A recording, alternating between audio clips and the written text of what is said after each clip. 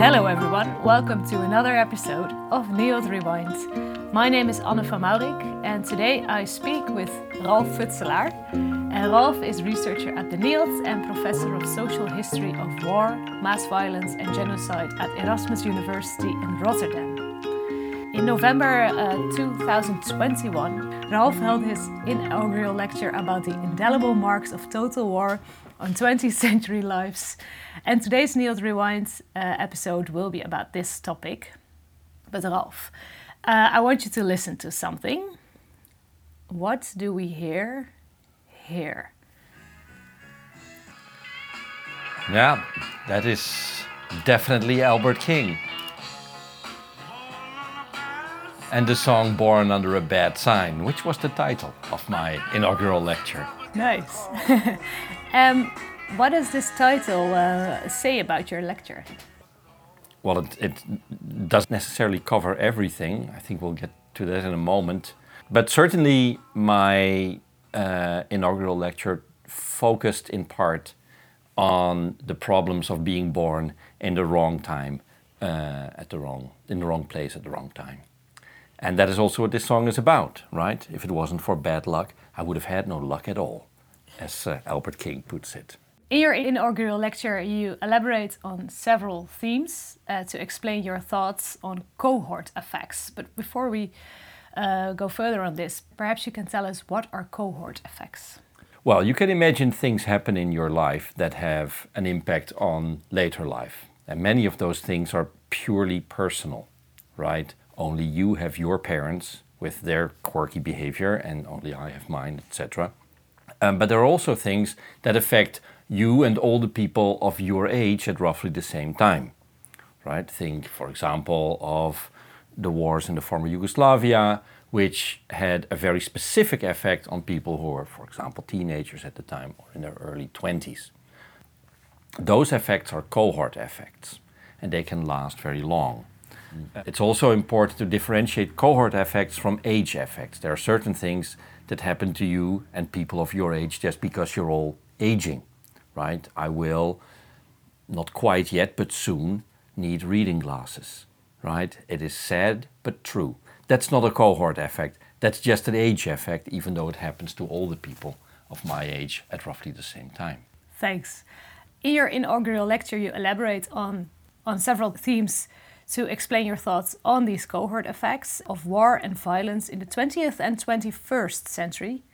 And in this interview, I want to discuss three of the topics which you touch upon in your lecture. Yeah, I'm sorry there were so many topics. Yeah, but quite all over the place. But that's actually quite nice because now we have a very broad selection of topics. So firstly, you argue that major historical events are often narrated through personal stories to engage people emotionally in this history, but that in fact this does little for our historical understanding. And I label this first topic the problem. The second topic we will touch upon in this podcast is the solution to this problem. And the third topic is a specific point of focus you explain in your lecture, and this is medical history. So to start with the first topic, you argue against making the past relatable by personalizing histories of war and violence. So stories that give history a face, as they say, for example in school books, but also in commemorative events and in biographies. Why do you see these kinds of stories as not being productive for our historical knowledge? Well, that was a bit grumpy, wasn't it? It was. Well, I wasn't there to make friends, to be honest. No, there's two things important here. The first is that I think that personal stories are extremely important as a source of historical knowledge, right? There are many things that we can only see or hear through personal testimony from people because they're just not registered any other way. Governments don't cover the entirety of human existence. And as a social historian, the things that people say themselves, the things that people want to say are important to the kind of work that I do. So I'm all for personal stories. You are? Yes. I even have a personal story myself. You do? At home. Yeah, you would be amazed. But what then was the point of... Well, I noticed that there is a shift in historiography, and especially in the public understanding of history, where these personal stories are no longer a means to gain historical understanding, but an end in themselves, right? They don't function to better understand history. And I'm afraid that in many respects, they actually function to stop us from gaining historical understanding. Because the good thing about personal stories is that they are by their nature, not very much, well, they are influenced by political situations or conflict, but they don't cause it, right? There are very few people who cause a world war or who cause racism. So the person, the individual, is in that sense rarely to blame. You can make a personal story about a volunteer in the Waffen-SS, how they got into the bad situation that they got in, a colonial soldier, a revolutionary anti-colonial soldier, a mother, etc. I think in a way, the focus we have on this kind of personal experience, first of all, distracts us from the fact that there are also fundamental iniquities and injustices that need addressing, and whether or not a person had a good time or a bad time in the past is not really here or there, right? That is not the most important thing. Secondly, and this is perhaps even more pernicious, is the habit people have of seeking out stories of people like them, people to whom they are related, right? So this kind of individual or family link, or people with whom they agree. We see this, for example, in discussions about the Indonesian War of Independence. There is very little we can say in general against people who were conscripted into the colonial army and sent off to fight in Indonesia. But if we focus overwhelmingly on these biographical stories of suffering and loss and, well, at the very least, extreme discomfort, then we also create an historical image in which this narrative, at the end of the day, will become dominant. So, for example, Anne Frank, or well, Anne Frank is, God, all these Annes. They dominate history in such a strange way. No, I mean Anne Frank is like the origin, right?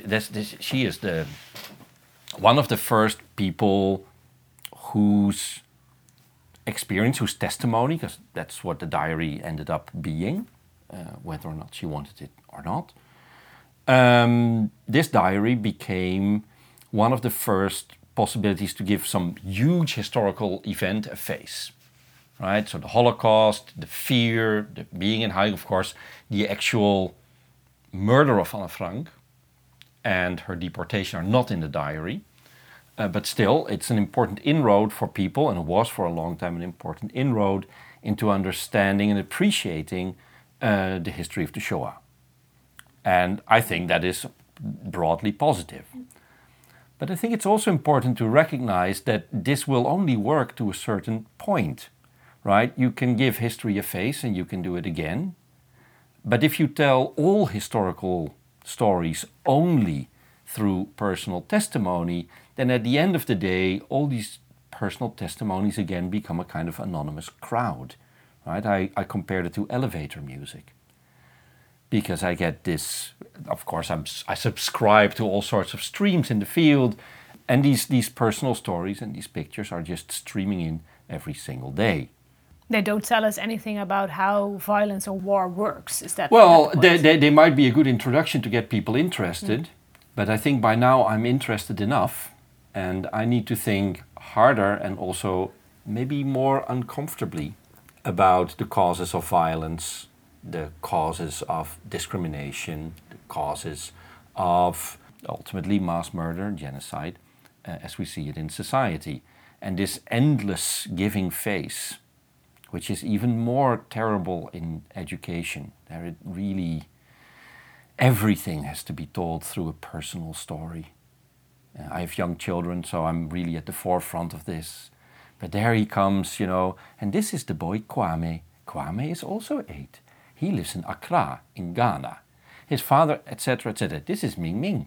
Ming Ming is a girl who is also 8 years old. She lives in Nanjing in China. Do these stories help your children, or perhaps other children, to engage more with this topic so that they can actually learn about the structural? No, they would if they would be sufficiently rare. And that's the point. This is an effect of making things relatable through a personal story that work for as long as we don't make everything relatable through a personal story. Yeah. And what we are seeing now is that we just create a very bland thing, which is not to say that it's always bad. Well, I like the Stolperstein. I like making genocide visible in the street. I'm not necessarily against reproducing names of Holocaust victims. There are arguments for it, but this, I think, is becoming a bit much. Okay, thanks. Okay, let's go to the second topic. So we just talked about the problem of personalizing narratives or personalizing histories and how this doesn't explain anything about the larger structural system of violence. How can we investigate this long-lasting impact of violence and of war on groups of people? What is your solution to the problem of personalized histories? Yeah, well, this is, of course, a very interesting question. I come from a field of quantitative history, so I'm used to work with quantitative data about countable things, right? Deaths, births, incomes, and these are quite measurable, and they are also aggregated. They are about a lot of people. It doesn't matter what your income is for calculating the average income of your cohort, because your cohort is so big. With stories and attitudes and culture, that is, of course, much more difficult to do. But I do think it's important to give it a try, and to try to engage with this multi-voiced world of leftover testimony and political text and all sorts of talking. And to think more closely about the questions that are important, for example, in this case, to the field of mass violence and war and genocide. And what we are seeing now, for example, at the NIOD is that there's a project ongoing to digitize letters, to make the machine readable. I'm sure there will be a great NIOD Rewind podcast about it in the future with Carlijn and Annelies and Milan. This is a great project because it helps us to an extent aggregate voices. Now, of course, you could read everything, but actually you can't read everything because the problem of the 20th century is that we simply have too much text. But we can now let computers read texts. And because we have relatively affordable and powerful computers, on the one hand, and very advanced techniques from the field of, say, computational linguistics, we can and indeed should try to investigate aggregate opinion. And I'm thinking of like big questions about solidarity, about belonging. I think it was Helen Stein who coined the term the universe of obligation. What's that? Which people or who is worthy of your solidarity. And if you think about things like genocide, they require a process of placing people outside of that universe of obligation. You have to kind of de-people or de-person people. Now, this is a cultural phenomenon. It's not something like a death rate or a national income. It is something that happens in the language between people. As we are establishing ever larger bodies of language, I think we can systematically investigate how this process works and what its consequences are, right? How do people in a colonial army aggregated look at the colonized people? And now we have a very different kind of question from what were the experiences or the feelings of this individual soldier, and shall we have a monument, and shall we interview their children, and blah, blah, blah, the pictures on the internet. to what do these attitudes on a larger scale actually mean, and do they change? What kind of sources do you use for this? Well, I haven't really started yet, to be honest. As I said, I was setting an agenda, but things like letters and diaries are certainly an inroad here. But at the same time, the same kind of question and the same kind of technique is already being used quite effectively in political texts. Very boring texts, say minutes of parliamentary discussions, are readily available from many countries, and there we can very well ask questions about solidarity. And how does this work? So you have these digitalized sources, and the computer reads these sources, the discourses of these sources, and evaluate. How does this work? Well, one technique that I'm very fond of is word embeddings, and I've published quite a bit about it together with Milan van Lange, or Milan van Lange published about it together with me. But this is a technique developed in the 20th century, but it has become much more prominent recently also because of the work of companies like Google that try to place words in their semantic context. So you should imagine, for example, we take a billion word text. We take the words therein and we estimate. I'm now making it sound much simpler than it actually is.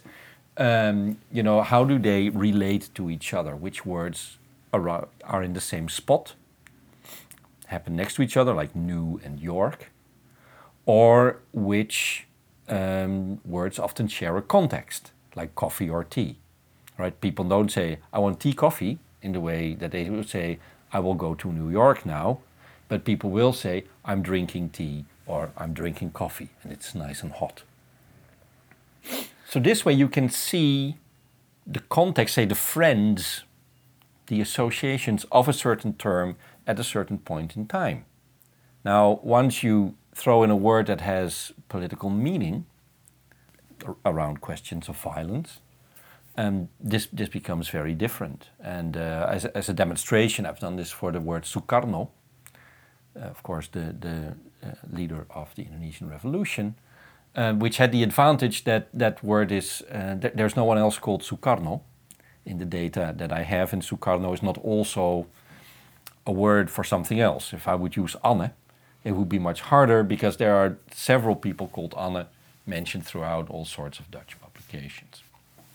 So I think what is the challenge here is to increasingly try to use less official, more personal, more small-scale data and see if we can aggregate opinions and views and feelings that are expressed in them to be able to say something about how groups of people related to other groups of people.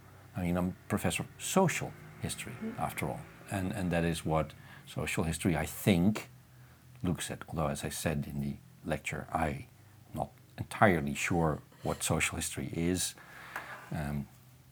But yeah, maybe nobody was really paying attention, or they thought, well, we can just have a professor of social history who doesn't know what it is. So let's take one step further. What does this way of doing research teach us what personalized histories don't? What this does, and what this kind of personalized history will never do, is that it tells you something about social norms and shared ideas. And why is this important? Because individuals really are all, just like in the life of Brian, they are all individuals. And that I love that. I really like to engage with individuals, and they make my life beautiful, but they have not that much place in my research. I want to know what is common, what is shared, because, like it or not, mass violence is called mass violence for a reason. It's something you do together. And if you look at a total war, like the Second World War, that is an enormous collective effort. That's a lot of work that you're going to do. And this work doesn't get done. These sacrifices are not made without there being at least some degree of a shared story between the people engaged in the conflict. And that is a field that I, as a quantitative historian with a very strong cultural interest, that's what I really like to engage with more.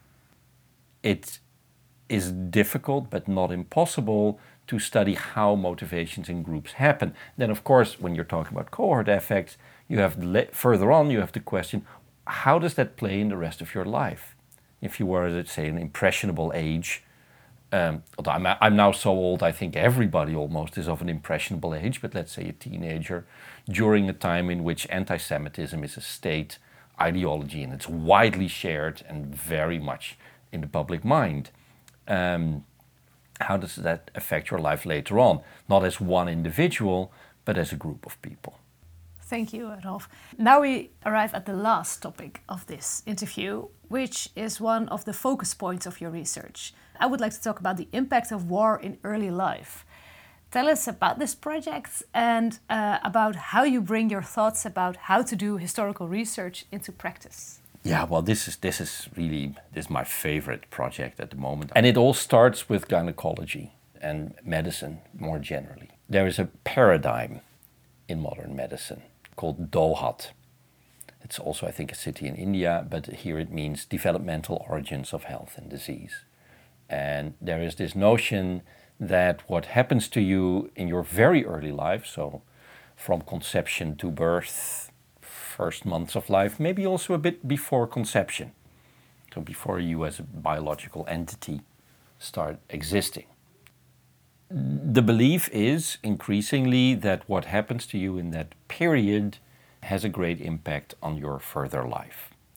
And there are less well established but interesting ideas that these might also be transferable to your own children. First, we have this question of how does this very early life experience or conditions in utero influence later life?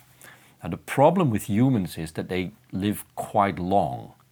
I mean, it's not necessarily a problem for me individually or for anybody listening, but from a research point of view, like a fruit fly or a mouse has the advantage that the period between conception and death is relatively short and fits within, say, an NWO-funded research project. But people live like 80 years or something. And so it's very difficult to investigate in populations, not to mention the problem that they just roam freely. You can't keep people in laboratory circumstances very long. It's very difficult to investigate this kind of effect. So what you could do is take a bunch of pregnant women, investigate their life, their lifestyles, their diet, etc., and then do a follow-up study of these children over the next 80 years. This kind of work is being done, right? And it's very interesting, but it's not very practical. And so what you see in this DOHAT paradigm is that it has driven people to look more at historical pregnancies and historical births. What if you would not wait 80 years until these people's life is over after birth, but if you would take old people now and look what they were like as babies? This has started an interest from the late 1960s onwards, especially in Dutch hunger winter children. So children who were exposed in utero just after birth, maybe slightly before conception, to bad circumstances in the war. And there has been some research done, but all that research has not involved historians. And that means that as great as these projects are, and some of these people are great friends and they are fantastic researchers whom I admire, but their knowledge of history is minimal and their usage of historical data is misinformed and usually completely devoid of source criticism. Now, I had already more or less accepted this as just a fact of life and, we're not involved in it, just the way it is, when I was contacted by Sam Schoenmakers of the Erasmus Medical Center. Now, Sam is a neonatologist, so someone who delivers babies but also studies pregnancy, childbirth, and very early life. A neonate is a newborn. And some had found a massive amount of birth and pregnancy information in the Partnersboeken of the Rijkskweekschool for Vroedvrouwen in Rotterdam. This is a fantastic source. We have between 1938 and 1948, which is the period we are investigating, 14,000 births with very, very detailed information about those people. And some thought, well, if I'm going to use all this historical data, maybe it's a good idea to contact an historian. And so what we are setting up is the Rotterdam Birth Cohort study, where we, first of all, pay students to do a massive data entry project to enter all these records into a database. And then we can start looking, at least for the early life phase, how do these people fare, these babies at first. We have, of course, the hunger winter, there's a famine. But whom does it affect most? Are they richer people? Are they poorer people? Because we have so much information about these mothers that we can actually say quite a lot. But there's also other, say, stressors, as medical research would say. There is the razzia of 1944. All young men are taken away, men of working age. But of course, in men, working age and procreating age, to a very large extent, overlap, right? A 30-year-old is both good at working in a factory making munitions in Germany and at impregnating women. So a lot of these families are broken up during pregnancy. And that's another effect that we would be interested in seeing. And then, of course, in the longer run, there's the question of a follow-up. So do people who are heavily affected in terms of, say, birth weight by these warlike circumstances, do they live shorter lives? If you look at the work by Lumey, who we saw a while ago in Your Hunger project, he was able to demonstrate that the hunger winter children actually live considerably shorter lives than people born just before or just after. So yeah, that's another field that I'm now engaging in. It's another cohort effect. And I guess some of these children are also born under a bad sign, just like in the Albert King song. So the methodology of computational analysis helps you with this? Everything I do is quantitative in a way, but embedded in what you would call cultural and social history and source criticism. It's very easy. Well, it's not easy, it's a lot of work, but it's not complicated to just enter all these data and start throwing out measurements. But we think that once you start doing something like that, you need to engage with questions about, who are these people? What is the bias in my data? And the same is true if you would look at, say, diarists or letter writers. Who are these people? Where are they positioned in the society in which they function? Are they just ordinary rank-and-file soldiers? Or are they officers? The same is true for my babies in Rotterdam. Do they get born in this clinic because their mothers are badly housed or because their house has been bombed out in 1940? Or are there also wealthy women with large mansions in Kralingen or Hillegersberg? I don't want to throw in a spoiler, but there are very few wealthy women in the sample. So I think it's important to engage with the background of your data, with a social and cultural understanding. The research is already running, right? You did a sample and you're working on it now. Can you elaborate on some preliminary findings? Well, yes. Well, we're not done yet. I actually need about €150,000 of funding at the moment. You look at me in a way that says, I'm not going to give you €150,000 today, kid. Well, that's just too bad. But we need more money to finish the data entry. But based on what we have now, we do see at least a very significant effect of, first of all, poverty, and secondly, of the wartime circumstances. So from 1940 to 1944, so that is before the Dutch hunger winter start, the weight of the placenta, the weight of children, the BMI of their mothers is consistently dropping.